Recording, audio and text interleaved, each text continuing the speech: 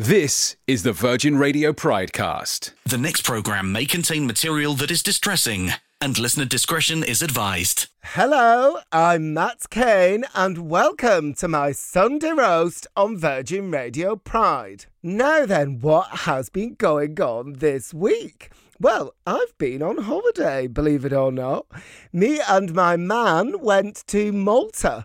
Mainly because it was on the green list, so we knew it would involve less rigmarole with forms and tests, and we wouldn't have to worry about being made to self-isolate when we got back. But actually, we were surprised with how much we liked it. We absolutely loved it. It's gorgeous. There's so much history and culture, fantastic food, and I was relieved to find that they're very accepting of gay people. Or should I say gay men. We did research that online beforehand, but even so, it was great to experience it in real life. It was very encouraging, very heartening. Back home, since we got back, there's been more positive news in the field of LGBTQ plus visibility. The BBC announced that celeb baker John Waite will be taking part in this year's Strictly Come Dancing, and that he's going to feature in the show's first all-male pairing. And about time too. I have to say, I've met John a few times. I love him. I can't wait to see how he does. I actually loved watching Nicola Adams in the first all-female pairing last year, and I was gutted when she had to pull out because Katya, I think it was, her dance partner, tested positive for COVID. So let's hope John stays COVID-free and we see him in that final. In less positive news, Pride in London has been cancelled for the second year because of COVID, for the second year in a row. And there's been controversy around the suggestion that Manchester Pride may be changing the way it funds certain charities because of having lost money to COVID, and possibly even cutting the amount it gives to these charities. Both incidents, both news stories have sparked a lot of debate around the role and purpose of the bigger Pride events and festivals, especially when these have commercial sponsors and they make a profit. We had Peter Tatchell on the show a few weeks ago talking about Reclaim Pride. But I think maybe this is a subject we're going to have to go into in greater depth in the future. I will look forward to that. In the meantime, let's get on with today's show. As usual, everyone's welcome to get involved. If you want to contact us on social media, we're on @VirginRadioUK. Please use the hashtag Virgin Radio Pride. And I am on @MattKaneWriter. That's my personal handle. Or you can email us on pride@virginradio.co.uk. Please do get in touch however you do it and join in the discussion. Now, what have we got coming up on our show? First of all, my guests are going to be Sophie Ward. She is an actress who's probably best known for her role in Steven Spielberg's Young Sherlock Holmes, her long-running stint in the TV series Heartbeat, and her extensive and quite brilliant work in theatre. She's also a parent, a wife, and an active campaigner for LGBTQ plus rights. And she published her debut novel, Love and Other Thought Experiments, last year. I read it. I called it a dazzling feat of imagination and philosophical thought. I stand by that. It's brilliant. But if you don't believe me, believe the judges of the Booker Prize, who put it on their long list. Not bad for a first novel. Sophie and I are going to be joined by Mishti Ali. Although she's still a student at Cambridge University, as a freelance journalist, she's had bylines in Galdem, Metro, Cosmopolitan and Gay Times. Her writing ranges from questions of sexuality and social class to literature, government policy, race and religion. Outside of writing, she's passionate about fighting for women's rights and has been featured on national and regional radio and TV. Now, this is what we're going to be discussing. Firstly, As LGBTQ plus people, are we still affected by old-fashioned stereotypes? If so, what damage can these do? Secondly, are we entering a golden age for queer-themed TV shows, films, novels and theatre? And if so, what's behind this? Very excitingly, we're going to be joined by Russell T Davies for that. Thirdly, in 2017, the passing of the so-called Alan Turing law meant that many gay men who were unjustly convicted of crimes because of their sexuality were able to receive pardons. But do these pardons go far enough to make up for the harm caused? And finally, what do we make of the news that celeb baker John Waite is going to be competing in this year's Strictly, in the first all-male pairing? Are our panellists fans of the show, and will they be watching? All that is coming up. The Sunday Roast with Matt Kane.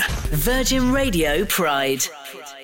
I am thrilled to welcome today's panellists, Sophie Ward and Mishti Ali. How are you both today? Doing well, thank you. How are you? Good, yeah, I'm great, thank you. Nice and rested after my holiday. How's Sophie? Pretty great, thank you very much, Matt. Lovely to be here. Fantastic. So I'm going to be having a little chat to each of you in between our discussions, find out what you're up to. But let's dive straight into our first topic. We're going to be talking about stereotypes in the LGBTQ plus community. So this week, I don't know if you saw it, but a Spanish advert for Snickers ice cream was pulled after it was widely condemned for making fun of effeminate gay men. It shows a Spanish social media influencer in a cafe being outrageously camp and flamboyant, and everybody around is looking at him embarrassedly and awkwardly. And he then takes a bite of a Snickers ice cream and becomes much more manly with a thick beard and a deep voice. And I watched it to see what all the fuss was about. And I have to say, it's really offensive, or I found it really offensive, because the suggestion is very much that this person is to be laughed at before the transformation, and that the transformation represents a big improvement.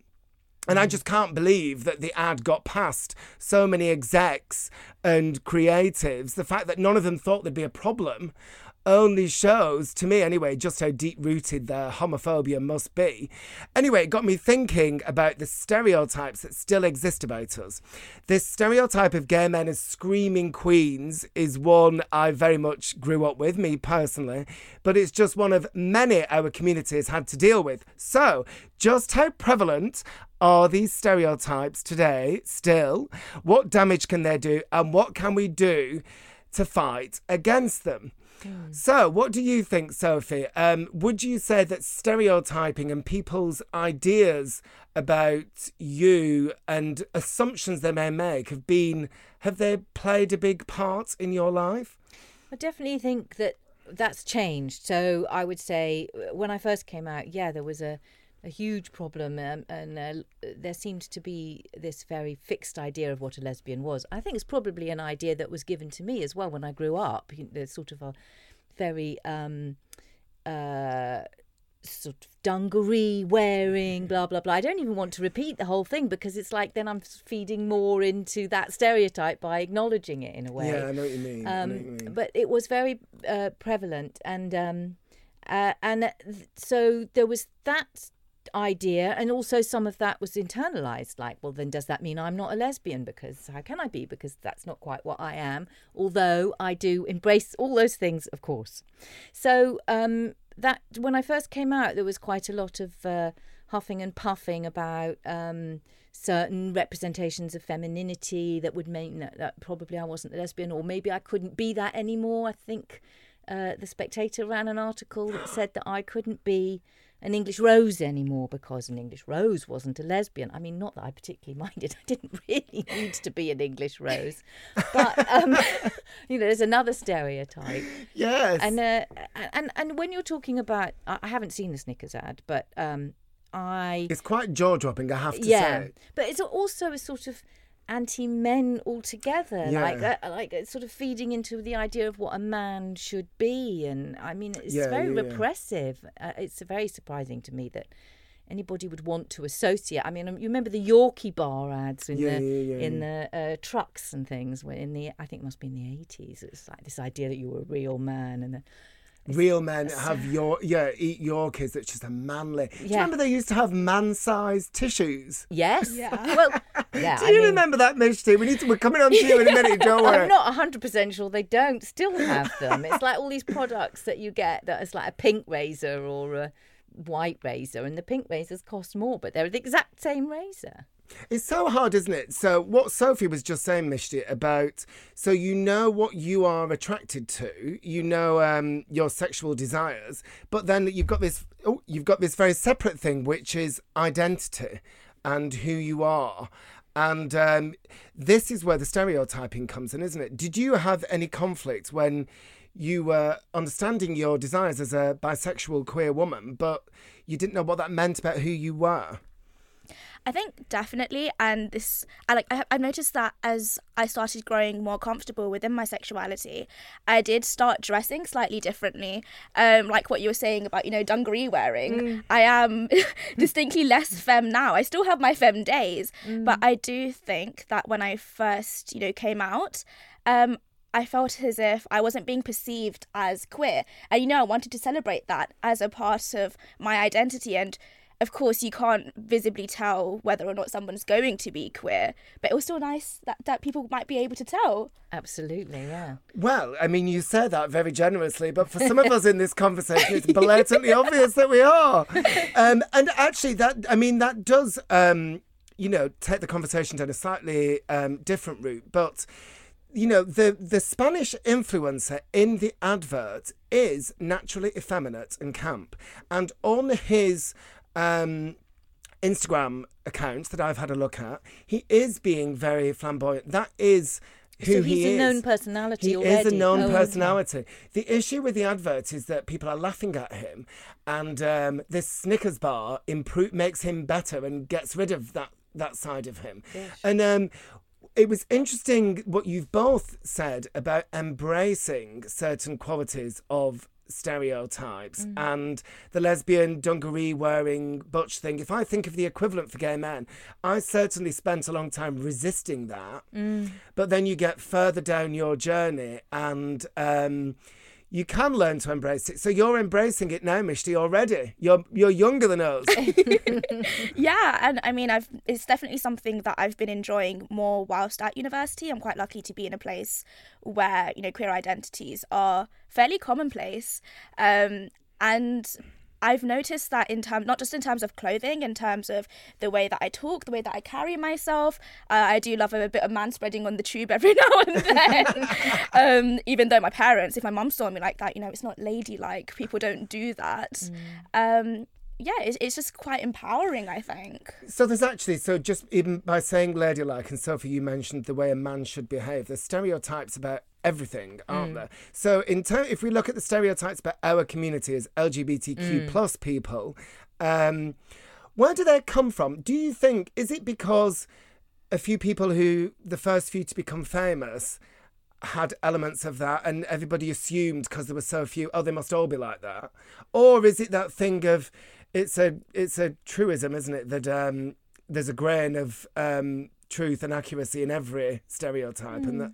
What do you think? I don't know about that, because we've come from such a repressed history that that certain characteristics, I imagine, that were more obviously transgressive and identified with a certain sexuality, were probably the ones that were then lumped together, whereas people who passed or were under the radar, their qualities and their other behaviours were not so identified and lumped in with that. So I imagine it's probably more about that just certain qualities in people who were undeniably queer were the things that identified them and therefore got associated with that. That's what I imagine. And I completely agree. At the same time, this idea of there being a grain of truth in stereotypes. So some of the stereotypes that I hear the most are that gay men are sexually incontinent, we just all sleep around, and that lesbians jump from relationship to relationship. There are a couple of stereotypes. And actually, statistically, gay men do have more sexual partners. And we had Rosie Wilby on the show a couple of weeks ago, who wrote a brilliant book called The Breakup Monologues. Mm-hmm. And she was quoting a study in that saying that lesbians do have more relationships. So, you know, do you think it's about people extrapolating, or do you think we're conditioned to behave a certain way? Because, as you said, Sophie, at the beginning, we hear all those stereotypes about ourselves, and do they motivate our behaviour, do you think? Do you think, Mishti, you're more likely as a bisexual woman to have lots of go straight into lesbian relationships, and I don't know. No, I don't think that actually holds true. Because when you think about it, particularly with regards to, you know, the idea of playing around with gender identity and, you know, a gay man supposedly being more effeminate, or like a woman-loving woman dressing slightly differently, wearing jeans as opposed to skirts. I mean, part and parcel of queer identity is playing around with your gender identity. And I think that once you've broken free of norms surrounding sexuality, it's natural that you're going to start pushing those other boundaries. So yes, there is going to be some kind of crossover, but I don't think it's some kind of self-fulfilling prophecy at all. I mean, I've heard a lot as a bisexual woman that I'm somehow greedy, or that I'm, you know, going to be just generally more promiscuous. And I mean, for me, that doesn't hold true. And I'm sure for most bisexual people out there, we just need to continue freeing ourselves, I think. It's interesting, isn't it? Because you've mentioned something that I love, the idea that we as queer people have a freedom to break the rules and confound expectations anyway. Mm-hmm. So why should we start following rules that other people are imposing us about us? Yes, I mean, we're only really just getting to a stage where we're ready to make our own decisions about who we are, rather than just like, oh, well, this is who you are, so this is how you're going to behave, and this is what you should do. Well, yeah, absolutely. And, you know, I think it's only relatively recently, if you think about the course of human history, that gay, lesbian has been an identity rather than something that you do. Mm. And I think we are still... I wonder whether in 50 years' time people might listen to shows like this and think they were still working it out, what it meant. Definitely, I think they will be. They'll be moved on to a whole different sort of idea, I think, by then, I hope. But then I say that, and then sometimes I look back and think, gosh, we're still arguing about this. I know. I definitely think that about arguments. But in terms of identity and stereotyping, I've seen famous gay men and lesbians who do naturally conform to stereotypes a bit more. Butch lesbians or very camp gay men in the public eye actually get criticism from within our community, talking about, you know, you're saying that these arguments that we have, saying that they pander to stereotypes, or they're propagating stereotypes, or letting the side down. And I don't want to name any names, because I imagine it must be very hard to be them. And there's particularly a lot of male chat show hosts and things over in entertainment who get stick from other gays for pandering to stereotypes. And, you know, I just think, well, nobody's just some kind of cartoon character. Everybody's a human being and multifaceted. And do you know what I mean, Sophie? Yes, those are people who you're observing are just behaving according to who they are. Yes. So how could they be criticised for just being who they are? That's not... Well, except they are. They are criticised, and it seems... it is an unfair criticism, obviously. Do you, in the lesbian community, do you sometimes get butch shaming in the way that we have femme shaming amongst gay men, or is it less prevalent, would you say? Well, as far as I understand it, and do correct me if I'm wrong with it, with the younger generation, Mishti, but butches have always been very popular in the lesbian community. Good to hear it. Yeah, I would say that the same still holds true. I mean, I'm of the TikTok generation, and I'm seeing quite a lot of TikToks going around about both bisexual and lesbian femmes actually finding it quite difficult to find other femmes within the community when that might be their inclination. I'm not sure why that might be, actually. We've talked about people in the public eye maybe conforming to certain stereotypes about us. But now that there's so many more lesbian, queer, bisexual, gay people visible and in the public eye, there's much better representation. There's much more diversity within that representation, and there's plenty of famous queer people who completely buck stereotypes, whether that's Scottish comedian Larry Dean, model Cara Delevingne, sportsman Gareth Thomas. Do you think this helps overwhelm the stereotypes that are persisting, Sophie? I think it's great for a start that there are so many people that we can name in the public eye who are out, and that's what a progression that has been. Yeah. And pretty recent. So then you get to see that actually gay people are human beings who are all different kinds of people. And obviously I think that helps. But maybe there's a sort of comfort when you were saying about reinforcing particularly gay male hosts, for instance, who have been in the public eye for a long time, much more accepted generally in our sort of family households, doing Saturday night light entertainment. So that's quite a comfortable thing, I think, certainly for the British public. I think we feel quite good about that, and we like that. That's okay, that's acceptable. And then maybe it's hard for people who are gay but aren't in that stereotype to be so popular, maybe. Very interesting. I was literally just going to ask that, because I have witnessed in my time, a real progression from homophobia, just flat out universal practically, to people celebrating. It came first with people like Lily Savage, Paul O'Grady, and now you do absolutely get, I totally agree with you, Sophie, the number of times straight women have said to me, I love gays.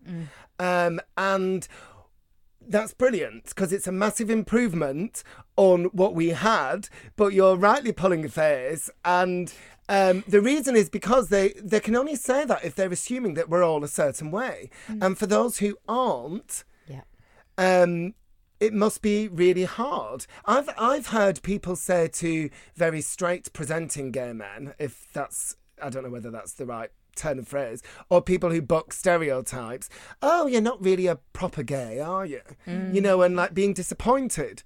What do you think about this, Mishti? I really don't like it. I went, I think it was 2 weeks ago now, on my first gay night out, which was quite fun, touring Soho with a couple of friends. And I think it was the Admiral Duncan that we were at. And one thing that we noticed was that there were hen parties frequenting this gay pub. And all of us felt quite uncomfortable about it. Like this, yes, it's completely fine to have, allies coming in, enjoying themselves, especially when you're coming to, support a queer friend. But taking that space and using it just as, we're going to enjoy it for one night, that's the safe space for a marginalised community. And you're encroaching on that space for your own enjoyment. We aren't circus animals. No, absolutely. I completely agree. And we've actually, this topic has come up a few times on this show.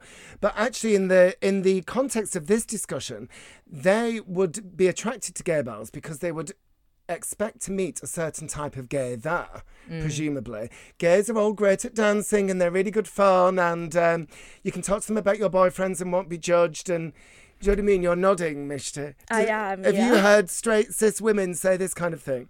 Yeah, I've been questioned on my bisexuality before, by not just, cis-het women, but cis-het men too. It's like, oh, how can you if you've not done X, Y, Z, like the one that I just mentioned, queer milestone, supposedly. But is there any real such thing as, a queer milestone or a queer lifestyle? How can we actually say that when people come from all different walks of life and all different identities? Absolutely, I completely agree. I want to ask Sophie, you said there's a certain familiarity with some of the stereotypes, and I absolutely agree. But at the same time, do you think when there are queer people who buck the stereotypes, for example, a gay man who plays sport and a gay man who's not promiscuous but gets married and has a respectable life and a family, do you think sometimes the nice, respectable gays and queers are more palatable to mainstream society and with less of a point of difference?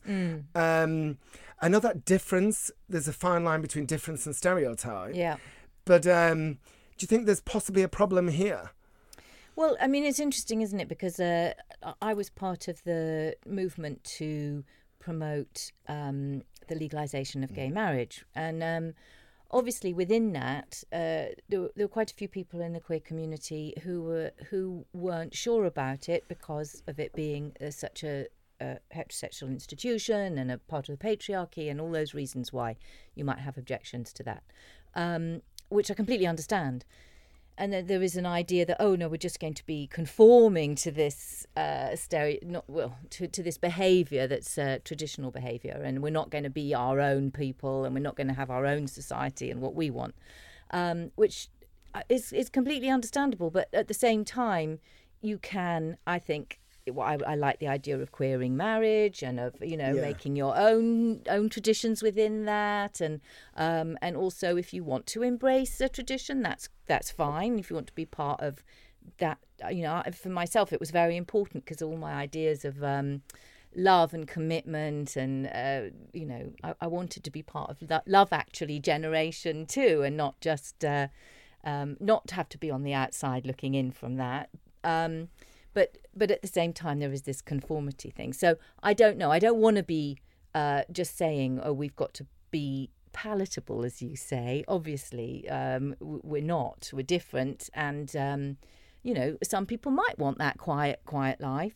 That's not my idea of my marriage. But and not the one that I'm going to enter later in the year. I see it as being a radical queer thing rather than conformity. Yeah. But some people... you do get the idea, certainly in the gay male world, the good gays and the bad gays, the good, nice, respectable ones who get married and behave themselves, and then the ones who go out and get wasted and sleep around, the kind of bad ones, and we should hold them back from mainstream society in case it gives us a bad rep. Heteronormativity, what does that mean to you, Mishti? Well, what you were saying about the idea of, having good gays and bad gays, I think it was Jason Okundaye who wrote on his Instagram story recently in response to this idea that, it was mainly black trans people who fought for rights, which, yes, they had a huge part in fighting for those rights. But he also noted that a lot of the initial fight for, the initial LGBTQ movement did come from people separating themselves into respectable gays, and the others, they were like, okay, well, we aren't like the rest, we aren't screaming queens, as you put it, and therefore you can trust us to be well behaved and get those rights. And I do think that that's still a pattern that we're seeing now, particularly with what you're saying, in terms of people kind of not conforming to gender stereotypes.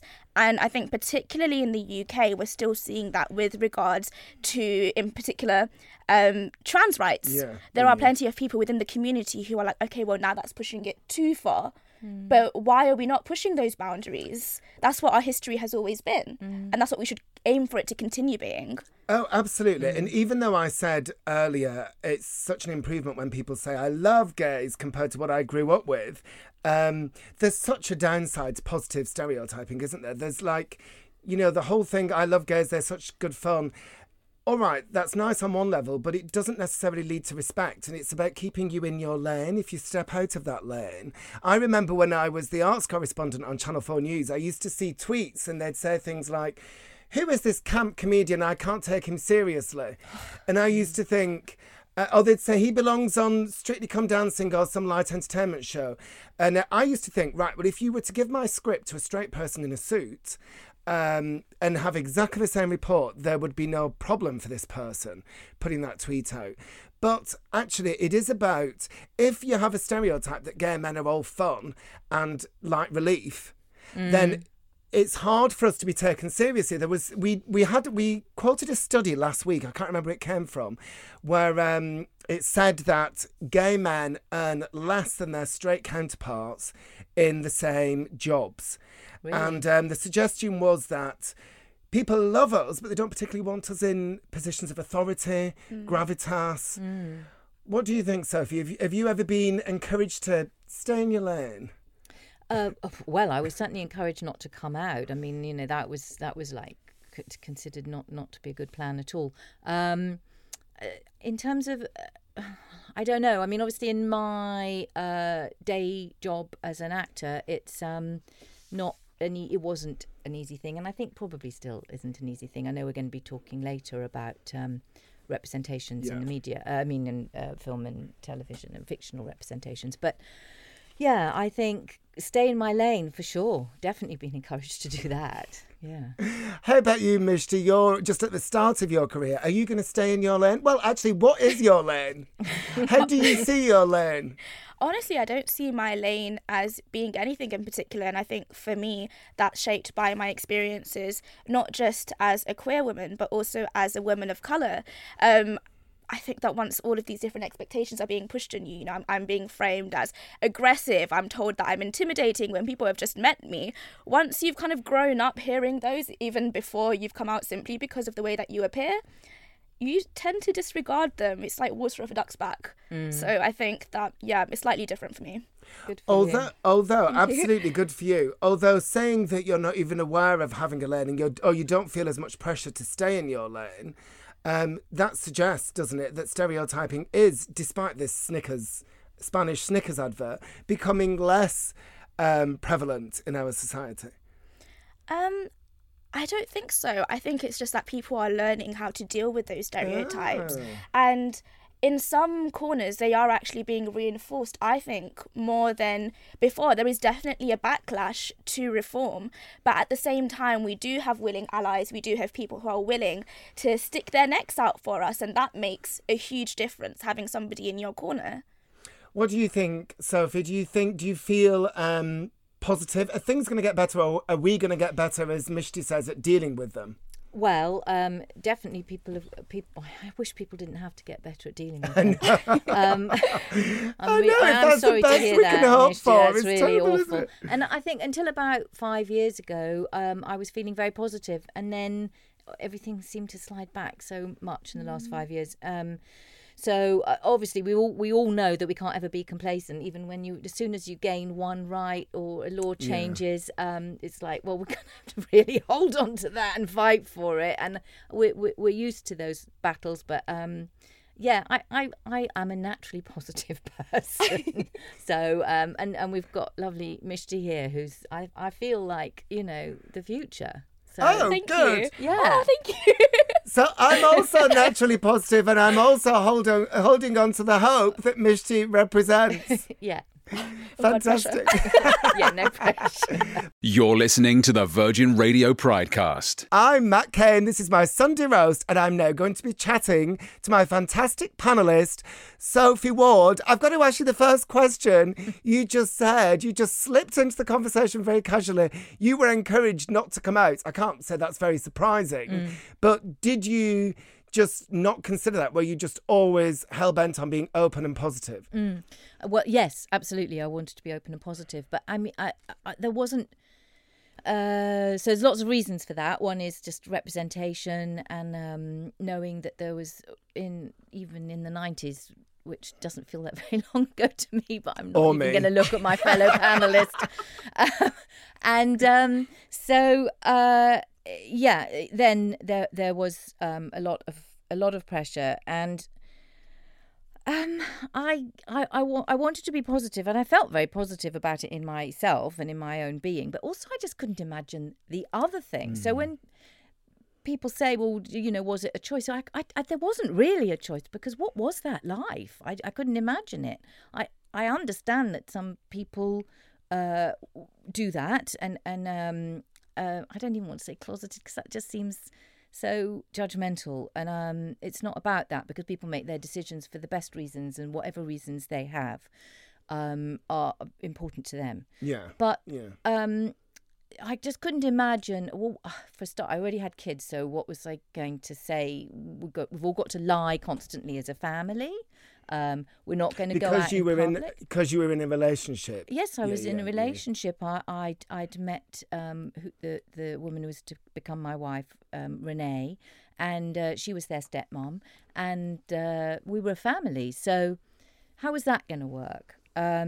Just on a practical level, and then going out and being with friends and constantly being worried about. I don't understand how any of that can work for people. So there's that. I mean, maybe I'm a bit simple in terms of how I want to live my life, but I certainly couldn't imagine the logistics of it. Oh, well, actually, speaking about logistics, I remember an article you wrote, I think it was for The Guardian, where you said something about having to negotiate tactical necessities. Something about you and Renee being on a red carpet and thinking, we need to have a photograph of ourselves taken together so that there'll be less of a frenzy for the paps because they won't be able to make any money off a photograph that they would get. At the time, they didn't have a picture of Renee and I together, so there was a lot of us sort of being pursued. And so, we went to this premiere thinking, well, everybody will be there. They'll get a picture and it will be very unimportant because there's lots of very much more famous people than us there. That was the plan. It didn't quite work out like that. But it was, and we were so nervous and, Renee and I hadn't been together for very long. She'd only come over to England about 6 months before. It's such a pressure on a new relationship, that kind of thing, isn't it? Yeah, we were still getting to know each other and she didn't really understand about the English paparazzi and what all that was going to be like anyway. So we just held hands with dear life and just walked through and just tried to smile as much as we could. But it was scary. And how about the career side of things? Let's talk about the acting first, because at this time in the 90s, there was not the diversity. Well, actually, correct me if I'm wrong. I was going to say there weren't as good roles for women, full stop, but there certainly weren't lesbian queer roles in the way that there is now. No, there weren't very many. And I know we're going to keep talking about this later, but I still don't think there are very many either. And I think there was an idea that I would then not be able to play a straight woman as well. That was who's going to believe in that? Whereas there was never a problem with straight women playing lesbians. Or nobody said, well, we're not going to believe them. No, or somebody playing a murderer in a crime thriller if they've not killed somebody. No, well, there are gradations, aren't there, Matt? I mean, yeah. But you know what I mean? It's like, what a weird... it depends on how good you are, surely. That should be the only... That should be, but it's not, unfortunately. It still isn't. So I think that was an issue. And then also, you sort of put yourself into... People categorise you, and then there's this idea that you're foregrounding your personal life. Whereas, in fact, my thing is, if I had a husband, nobody was like, oh, you're foregrounding your personal life when you're talking about your husband. And, if anybody does just happen to have a life, then it's fine to talk about it, whether you're gay or straight. As if you're not entitled to have a life. And, if you're happy, to put your happiness out there. Oh, yeah. Nice. Anyway, we've only got a couple of minutes left. Yes. I've got to ask you about your first novel, Love and Other Thought Experiments. It's amazing. I absolutely loved it. Oh. And one of the things I was really impressed about it is it's so ambitious with the various narrative viewpoints and timelines. It starts off with this lesbian love story, to be very reductive, but then it kind of splinters off into so many different unexpected directions. Did you not think, I'm going to make things easy for myself with the first one and just write one simple narrative? No, I should have done, shouldn't I, Matt? Why didn't I talk to you first? No, because it's brilliant. It's brilliant what you did. Thank you. Yeah, I'm not very good at that. Not making life easy for myself, and I really enjoyed the challenge of it. But yes, you can imagine. I mean, it took me about 5 years to write, and there was the timeline thing. Like, okay, so that's happened on that timeline. That's got to happen on that, and making that all work out. And but I like a puzzle, so I just. I kept going, and it came together in the end. And it came together brilliantly. Your first book, you were longlisted for the Booker Prize. Yeah. You must be thrilled with how well it was received. Yeah, I was, and really surprised because, as you say, it isn't an easily categorizable book, and I still don't have an elevator pitch, as they say, for it. So there were quite a lot of people that were like, well, where's that going to go in the bookshop? And there was sort of, problems about whether anybody would buy it. I didn't know if anyone would. And then, it did well. So well, and also actresses are often encouraged to stay in their lane and not branch off in other directions. Did anybody say, oh, maybe it's not a good idea to write a book? Well, I think I probably got that impression. People didn't say it to my face, but it's not a particular advantage. I don't think, for people to think, you're branching out into something else. You've got to prove yourself already all over again, and you're starting from scratch, aren't you? All right, very quickly, last question. You've got to write another. Do you have any plans to write another book? I do. Woo! It's coming out in May next year. Oh, fantastic. Yeah. So this one isn't going to take 5 years. Oh, it has taken 5 years. I've just done them. I've overlapped them. But yes, so I had, 2 years after I'd finished the last book before it came out. So by the time, it did work out as another 5 years, and it's still not straightforward. Fantastic. I will look forward to another puzzle May next year. Thanks, Sophie, Matt. thank you very much. The Sunday Roast with Matt Kane. Virgin Radio Pride. My brilliant panellists, Sophie Ward and Mishti Ali, are still here with me. And now we're going to be talking about queer-themed films, TV shows, plays and novels.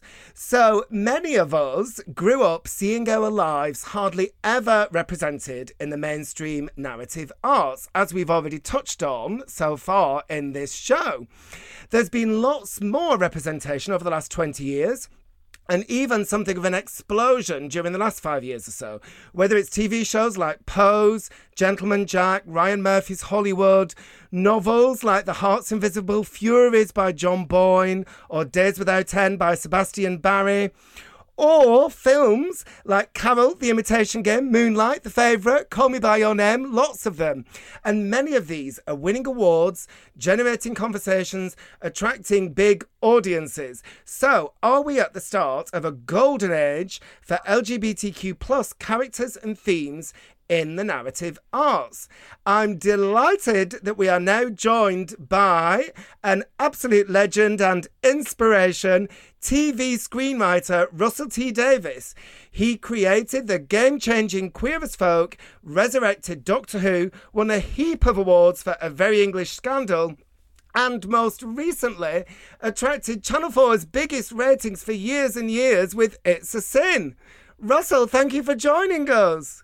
Well, thank you. Hello, darling. Hello, everyone in the studio. Hi there. Hi. We're very excited you're here. You can tell I'm very excitable anyway, but particularly so now. Yes. So tell us, Russell, you have been pushing the envelope with gay characters, gay-themed stories on TV for a while now, but you've just had one of your biggest successes. Have you noticed, in the wake of It's a Sin, less resistance from commissioning editors, more of an appetite for audiences for gay-themed stories? Well, it's got to be said, I've never met resistance from commissioning editors. Never. You could argue that I don't get to go into the offices of the commissioning editors who would be resistant to me.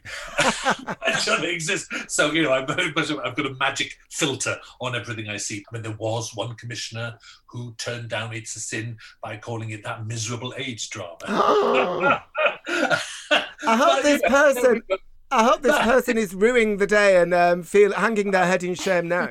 Possibly slightly, it has to be said. But, I know you've been talking earlier on the show, and I'm 58 years old and I come from that age when I was 18 in 1981 and leaving home. We had 3 channels. Heck, we were poor then. But, what we're talking about now, is this a golden age? This is nirvana compared to what we had when I was 18. This was undreamt of. You never could have imagined this wealth of material. Yes, of course, it's got further to go. And yes, of course, it's always in danger. I think one of my rules is that revolutions have to keep on happening. That's why I just keep writing the same drama every 5 years or so.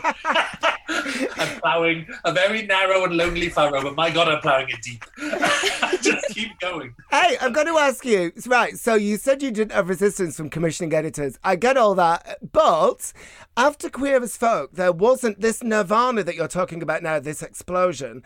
There wasn't an explosion in every direction in books, plays, films, TV after Queer as Folk. There was you ploughing your...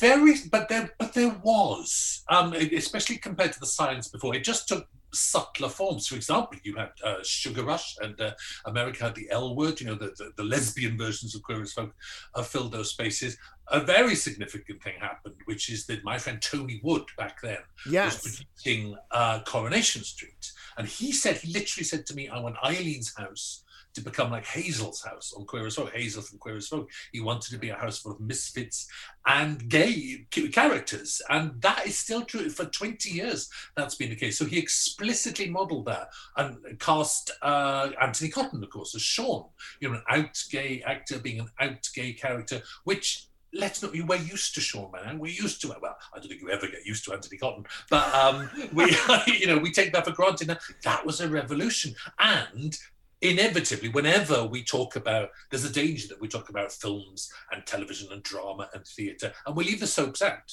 Yes. And absolutely. And I know you love your soap operas, but try any critic having this discussion or article in The Guardian, and it'll just skip the soap operas. Yes. And they are the heart of the schedule. They have the most viewers, and they have enormously valuable queer stories. They do, absolutely. And the queer storylines, they have romantic storylines, emotionally engaging lives. Right, I want to bring in my panel in a minute, but I'm just going to say about soaps is that one TV exec said to me, the thing is about soaps that because they have so many characters, they can afford to take a risk with a lesbian on the street or the gay man who works behind the bar. Yeah, was that a few years ago, Matt? Now you've got 6 gay men on Coronation Street. I know. It's enough of that. Can we have a woman in here, please? There's plenty of lesbians in Corrie. There were the last time I watched it. But you see, the figures are truly extraordinary now, and very often you'll get people. I mean, Hollyoaks. Good Lord, try and find me a straight person. Oh, I know. It's fantastic. But you will very often get criticisms of television voiced by people who do not watch television. Yes, absolutely. Right. Our panellists do watch television. I want to ask Sophie Ward, this revolution, this nirvana, as Russell has called it, when you were growing up, you've already said you hardly saw any lesbians on TV. Did you ever imagine, and also when you started working as an actress, did you ever imagine we would get to this nirvana moment? If indeed you see it as, if indeed you agree with Russell and see it as a nirvana moment. Well, I think Russell was saying it was a relative nirvana rather than necessarily the nirvana that we want to get to.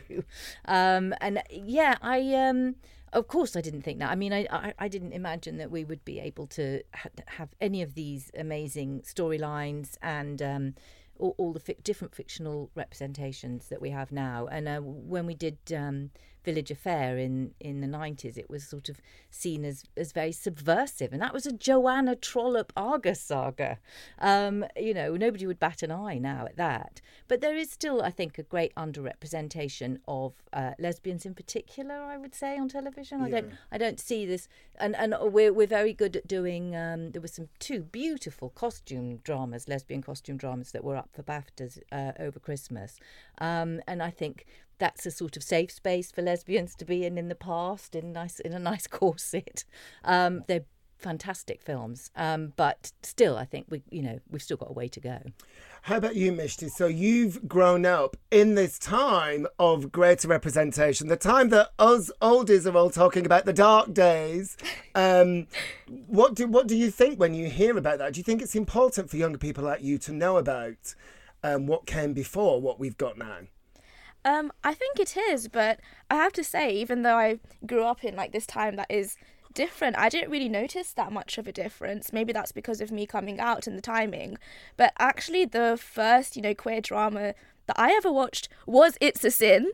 Oh, really? And I watched it for a piece that I was writing, watched it all in one night. And I remember being really deeply moved because that was a history that beforehand I'd never really felt any connection to, probably because I didn't feel allowed to feel a connection when you're trying to hide who you are as a person.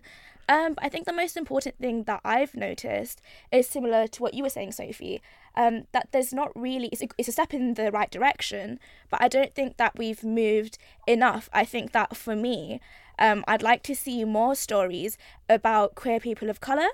And I want to see a bit more intersectionality, because when you have both of those identities, when you come from a different culture, all of those things really change your experience of queerness. I want to see a Muslim hijabi who's grappling with her sexuality, trying to get to terms with her faith. I want to see those stories being shown, because at the moment, people like myself don't really have places to look to for that. No, I completely agree. When you were talking about the Muslim hijabi, I was just thinking, I wanted to ask Russell, to what extent was there less representation of queer people in the past because people didn't want to hear our stories? And I was actually wondering whether we're not seeing that now because people still aren't ready to see the Muslim girl. In terms of a point of empathy, mainstream audiences still aren't ready for that. What do you think, Russell? To what extent did we not used to see our lives reflected on screen because mainstream audiences just actively did not want to see them, and this was a barrier when we were growing up? It's a loop that you're caught in of visibility. I mean, I have to say the Muslim female character came out in EastEnders last night. Oh! Really, you really got to watch a lot of television. There is a lot of stuff out there. I'm absolutely serious. There is more stuff than you think. And unfortunately, you might not want to watch EastEnders. But I love EastEnders. But there will be writers on that team who work very hard to get that story pushed out there, who'll be weeping at the thought that it's not seen. But it's just a broadening vocabulary, isn't it? It's like, never mind gayness. When I'm talking 20 years ago, we could have argued saying, I wish there were more gay characters, I wish there were more lesbian characters. We wouldn't even have mentioned the word trans. We wouldn't even have said it. And I love the fact that we've seen, Julie Hesmond-House as a straight female character playing a trans person. And now we've reached an age where you wouldn't cast a non-trans person as a trans character. And that's, we're coming on in leaps and bounds. That's an extraordinary advance. Well, that's a profound advance. Absolutely. And to me, one of the greatest joys of the narrative arts is being able to put yourself in the head of a character from a very different background or sexuality or gender or race or nationality to you. And, And there will always be further to go. What I love about what's happening right now is, the whole trans argument, the fierce trans argument is I'm sad that it's happening, but I'm delighted that it's happening because it's verbal and it's loud and it's visible and it's getting heard, and that will translate into dramas. And so every generation discovers a new battle. That's what I love. We wouldn't have thought of this 20 years ago, and now it's happening. And who knows what battles there are to come? I get letters to me saying, why aren't asexuals being represented anywhere? And indeed, that's very true. I have put a documentary on air about asexuals. I've done that on All Four. But so I like the fact there's always new ground, always, because the human race just we keep widening our vocabulary, widening our visibility, widening our challenges, and that's brilliant. Okay, fantastic. Right, Sophie, do you think, sticking with this idea of mainstream audiences in the past not wanting to hear our stories, to what extent do you think our stories were actively suppressed? If you think about big queer figures from the past, whether that's Tchaikovsky, Hans Christian Andersen, Michelangelo, Leonardo da Vinci, they usually destroyed all evidence of same-sex desires or activities, and consequently, this has allowed historians, anybody who would tell our story, to wipe their queerness from the record, and because people weren't ready to engage in it, and it kind of denied our existence, never mind the contribution that we made. So what are you saying that you want? Do you think it goes beyond mainstream audiences not wanting to hear our stories? Do you think it goes as far as our stories being actively erased, suppressed, snuffed out? Well, I mean, lots of marginalised stories have been suppressed, and women's stories in general have, been written out, and the contributions that they've made. But in terms of being queer, yes, I don't know that I would say that it was about the mainstream not wanting those stories. They probably didn't really even know about them, most people, but it wasn't maybe acceptable in certain circles, or a bit like only very few years ago, when I was advised not to come out, that's so recent. So if you're looking at the long-term history in terms of people being out, I mean, there were amazing people writing about their great loves. If you're looking at sonnets, or and people dedicating their music to their lovers, and all kinds of things being done that were there. Of course, there were stories that have been ignored. Well, also, I mean, having said that, if you think about It's a Sin, when I was growing up in the 80s, when the AIDS crisis was raging, there was such hysteria around dirty gays spreading disease. I don't think It's a Sin would have got record ratings. I think it would have bombed if you'd done it in those days, actually. Do you not think, Russell? Well, that's very true. Well, yes and no. You've got to consider that the great American writers like Tony Kushner and what they were writing at the time. There was great theatre pieces coming out. I know The Normal Heart is being revived at the National this month, and that's a ferocious piece of work. So there were expressions of this. And actually, something like EastEnders, was very, I mean, I keep quoting the soaps, but that's because they're always left out of the argument and they have highest viewing figures. They introduced Colin in 1986, and they were playing with HIV stories around him sometimes. So people were trying. There's a lot of gay people on those production teams who were trying. And I don't think there was a massive prejudice against it. I think there was I mean, the ignorance and the lack of a vocabulary becomes an institutional bias. But I don't think that sometimes you frame this as evil plotters, deliberately scheming to eradicate us from history.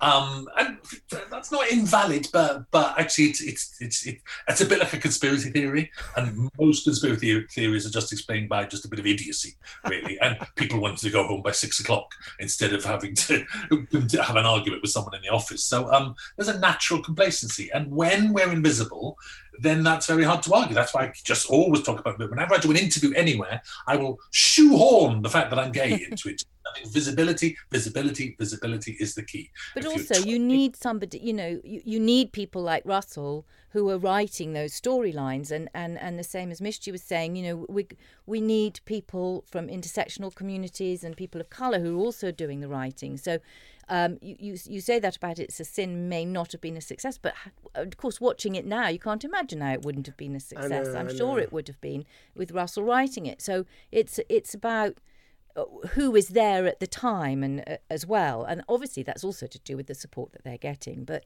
you need those stories to come from them. So I want to bring in some listener comments now. We've had Marcus on Instagram says, yes, it is a golden age, certainly in entertainment. There's never been an age full of so many successful music, drag and entertainment stars as we have today. Dan on Twitter says, a smattering of queer-themed TV shows and inclusion of a few queer characters is hardly a golden age. My husband has nearly completed a Series 1 script of a cross-culture LGBTQ plus series that addresses cultural prejudice, rape, homophobia, yet zero interest from production companies. Steve on Twitter says, perhaps a better way to look at it is the inclusion of LGBT characters and LGBT themes in programmes like I May Destroy You, such that they are noted but don't really get mentioned or cause outrage so much. Right, Mishti, tell us, as well as lead characters and storylines on TV, film, novels, theatre, how important is this kind of incidental representation that Steve mentions? Or is incidental doing it down? The fact that queer themes are woven in rather than necessarily being the central one. I think it's important to note that different people take their identities and their queerness as part of that to different extents. I mean, for me, yes, I'm very out and proud about who I am, but at the same time, my race has always come before that, I guess, because of it's more visible and that's how people will approach me. And I think that's something that we need to see more often, queer people in storylines that aren't centering around their queerness. But I think the problem is at the moment that sometimes people can lean on that as a crutch. It's, oh yes, well, we are including queerness, but in interweaving it around a central storyline, I think it's making it slightly more palatable. And I don't think that we should pander to that. We shouldn't be doing up, respectability politics when it comes to these shows. Absolutely. Right. So, Russell, what do you think in terms of the idea of including queer themes woven into a show? Is there any substitute for there being a leading empathy figure or the key driver to a narrative being queer, being one of us? Is there any substitute? It can be whatever it wants. I kind of think that's an appalling description of I May Destroy You. A phenomenal piece of work by a world record-breaking writer, Michaela Cole, who try and dismiss that Papa Essiedu story there as minimal, and you'll just fail. Go and watch it.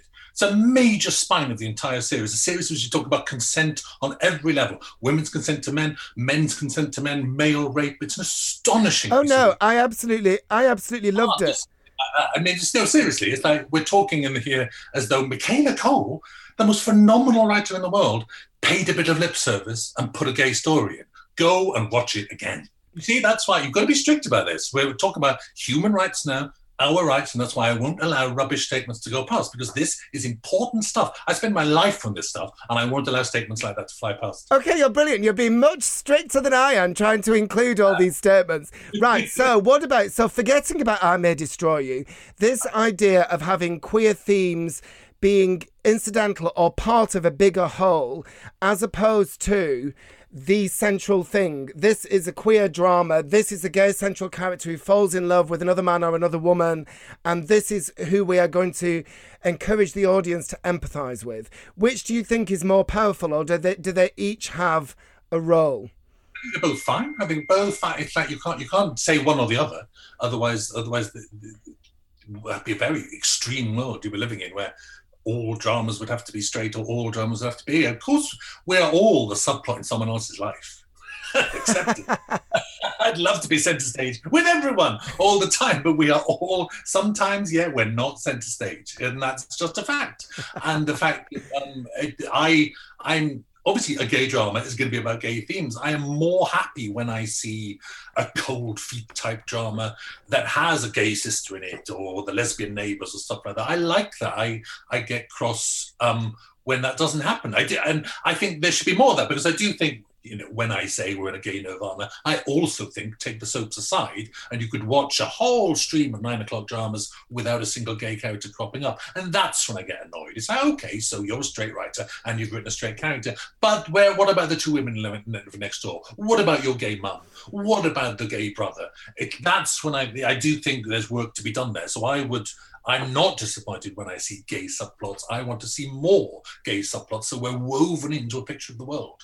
Brilliant. Thank you. Right, Sophie, I have a theory that cis-het audiences are now engaging in queer stories because they're often tales of some level of non-conformity, resisting expectations, rebelling against rules, and these stories can inspire straight people to do the same, or give them the license or inspiration to live a little more freely. What do you think of that theory? It's quite an irony there, because for queer people throughout history, we've always had to look through the straight gaze and then find who we are represented in that story and project ourselves onto that person who will be usually traditionally has been a straight person, and they think, oh well, I'm the hero in that, even though they don't look like us and they're not us. So I love this idea that they're now looking. I mean, I always think, every story is a lesbian story, basically. And, every story is about non-conformity. I mean, it is. So, that's how we've always read it. And so that's fantastic. I'm really hoping we can liberate some straight people. And they'll be inspired by us. So, Mishti, how about you with your kind of friendship group, including, as I'm sure it does, cis-het people? Do you notice any barriers to engagement? Or do they view kind of queer stories any differently than they view any others? I don't think so. From what I saw, especially when shows get such good ratings and people hear, people raving about it on social media, online, in media generally, they want to know what all the fuss is about. And they do end up really enjoying that. And I think that for most people, seeing into a world that is outside of your own doesn't necessarily alienate you. It's like what Sophie was saying. We all have different experiences, but at the end of the day, it's still the human experience. And you are inevitably going to try and centre yourself within that. Brilliant. Russell, you mentioned earlier...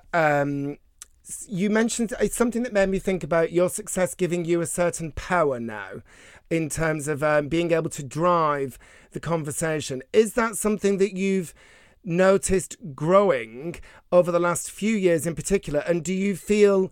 I know that you often have... you've got a massive amount of ethnic diversity, and even there was the disabled character in Years and Years. Do you feel a responsibility to push diversity on screen? I do. I absolutely do. Lovely Ruth Madeley was in Years and Years.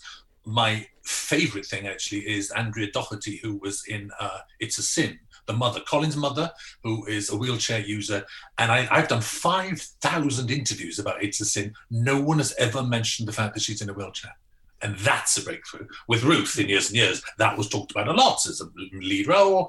She was sexually active. She had 3 children by 3 different men and with a disability. And Ruth loved engaging in that argument. I found it to even more fascinating because it had moved on. No one commented on it.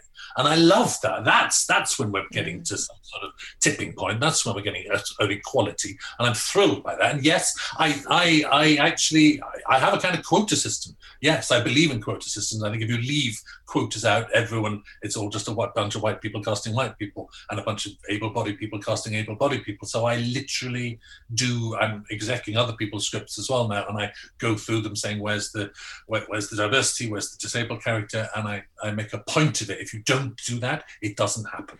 I'm loving seeing all your activism brimming over in this interview and how strict you are and all that fight in you. I don't think it was activism. It's my job, that's all. And I know some people take the mickey out of my shows for doing it, but I care what they think.